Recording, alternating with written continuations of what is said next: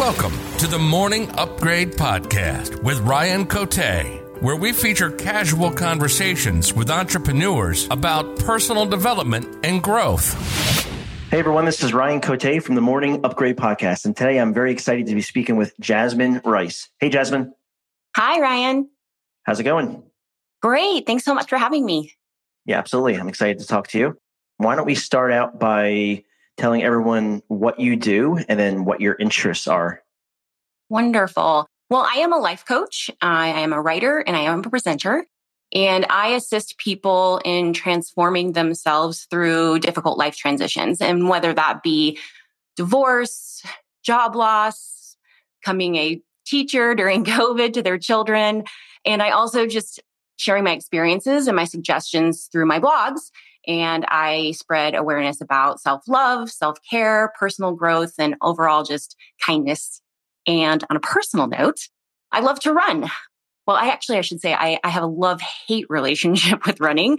I started running about 12 years ago after a surgery. It left me on the couch for about 6 weeks watching a lot of videos, and I watched a documentary on marathons, and I decided that once I could start walking again, I was going to run. So I've been running now for the past 12 years, and it's a huge part of my self-care regimen and personal self-care for me. I also like to paint. I'm not an artist at all, but it's something that I do just to help soothe my soul. I focus more on just abstract, and I've started a new fun technique called paint pouring that I'm really getting into. So those are the things that keep me busy when I'm not working. Can you just out of curiosity's sake, what is paint pouring? I haven't heard that term before. Yeah. So you use acrylic paint and you mix it with a medium. And so you pour that on the canvas and you mix it together in different ways. And you can pour it different ways. And you just rotate the canvas around until you cover it all. So you never really know what you're going to end up with, but they've all been pretty cool so far. Learned something new here. I haven't heard that before. I have a question about your coaching. Just for some reason, this question came into my head. I'm sorry if it's a hard one to answer. So when you're coaching someone, obviously you're trying to help them, and they might be going through struggles. And you've got, if you have multiple clients, and you're trying to help them get through multiple struggles, how do you help them without it affecting you, like your emotions? Like when you're constantly hearing about struggles, how do you protect yourself from it affecting you negatively? That's a great question. I think that it's because I can relate to the clients that I take on. I want to work with people who are willing to put in the work and work on themselves. And I can relate to a lot of the experiences that they have been going through and they've been able to struggle with. And I think because I'm able to relate to them, that allows me not to get caught up in what they're going and get depressed about that and think of all my situations, but I'm excited to be able to help them through that experience based on my past experiences. That makes sense. I'm sure the fact that you can relate to them is why they're working with you too in the first place. So that makes a lot of sense. So why don't we talk about your morning routine? What does that look like? So that's an interesting question for me because when I had a 9-to-5 job, I had a very set morning routine. I am now self-employed and my daily routine looks a little bit different, especially since COVID and everything's a little bit more unconventional due to that. So my daily routine shifts a little bit depending on the day. There are certain things that I want to make sure that I'm still incorporating into my day. Working out is very important for me, making sure I shower, drink enough water, keep my calendar updated. Those things are really important for me.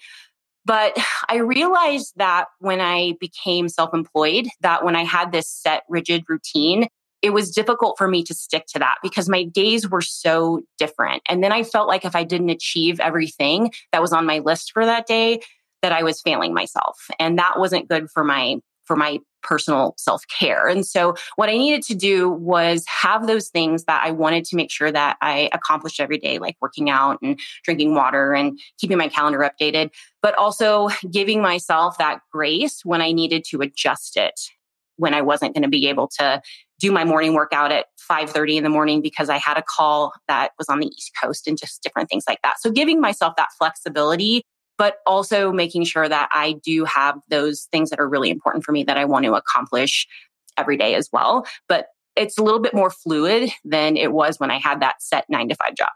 Got it. Okay. So then let's talk about, I've heard you mention self-care a few times. What other self-care habits do you have that you rely on? For me, self-care, it's very different and it's very personal for everyone. I think if you Google self-care, you're going to see massages and bubble baths and different things like that, which that absolutely can be a part of self-care. But self-care is also making sure that you're brushing your teeth every day, especially for some of these people who are going through difficult life transitions.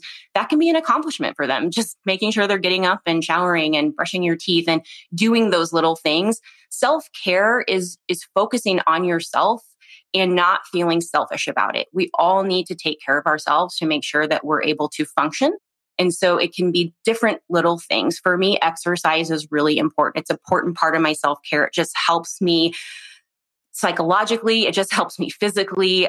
That's something that I really enjoy doing. And that could be different for somebody else, that's not something that they necessarily need to work every day into their daily routine. But for me, it's helping those people and my clients realize what is self-care for them. And it's different for everybody.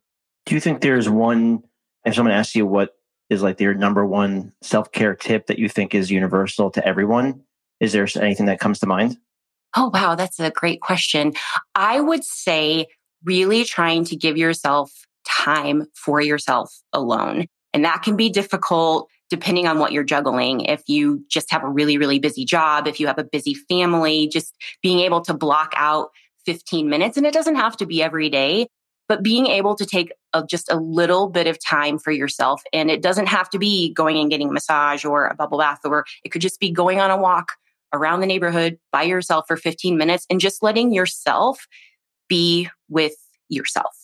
I think that's really important for everybody, just to be able to figure out a way to incorporate that into their, I wouldn't say daily routine if they're not able to do that, at least once a week, just being able to take a little bit of time for yourself, just to reflect on everything that you're dealing with and processing.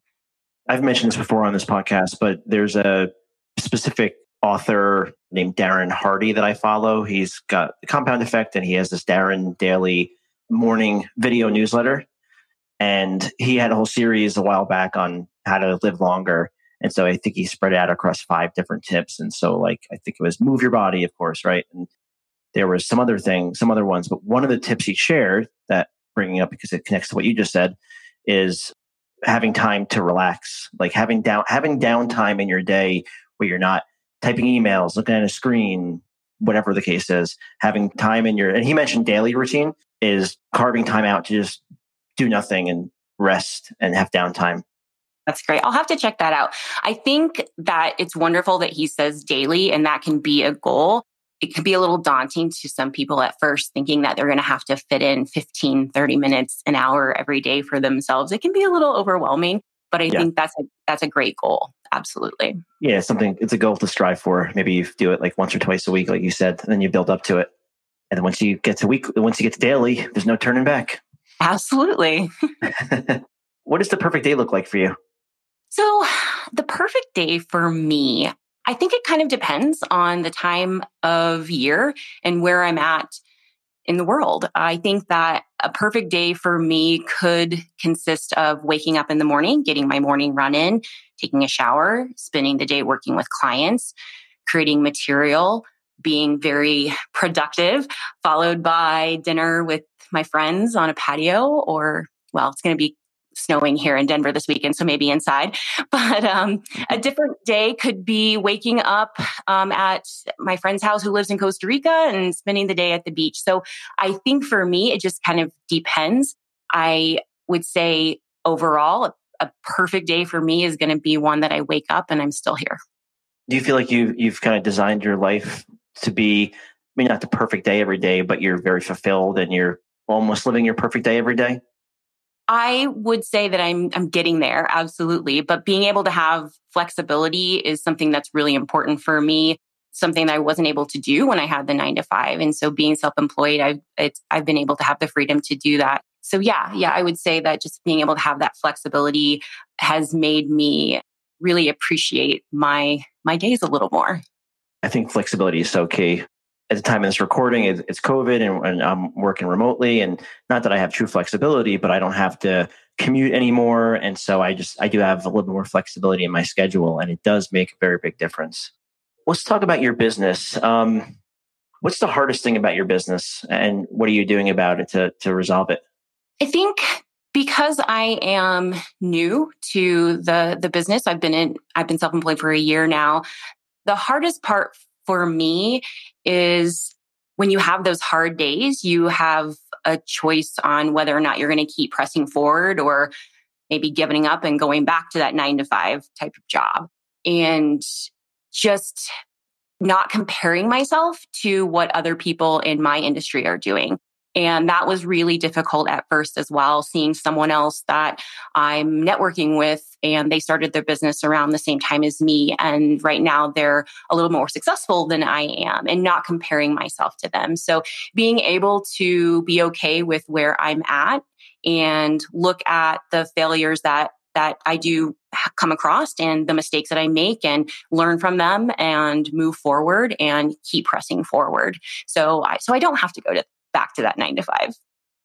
Yeah, I think not comparing yourself. I think that's an issue that most people struggle with. So I think that's a pretty common thing. I mean, I try to, including myself. It's easy to see someone more successful and whatever that means, and compare yourself. I try to remind myself to.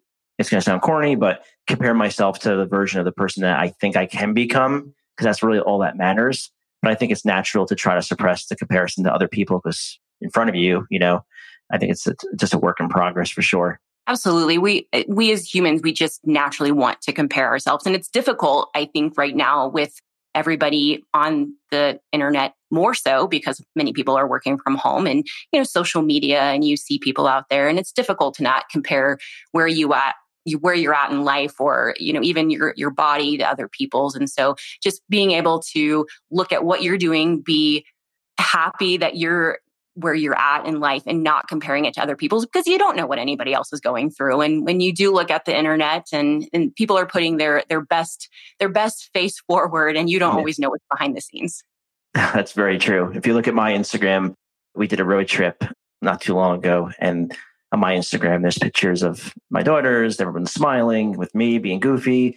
But then there's plenty of moments in between them that was not like that at all. So you're right. It's everyone's highlight reel for sure. Exactly. Well, you mentioned happiness. So what's your definition and approach to happiness? Happiness for me this has been something that I've worked on personally and since my divorce in the last couple of years, is being happy with where I'm at and with what I have in that moment. I was constantly looking ahead and into the future and not ever focusing on the present and where I'm at. And you kind of alluded to this a little bit too, just kind of being happy with what you are currently doing and succeeding at. And for me, it was being able to be present and not only looking ahead into the future. I think that I thought that happiness was something that was in the future I was going to obtain when I had X amount of money and the perfect house and was able to do this, and this.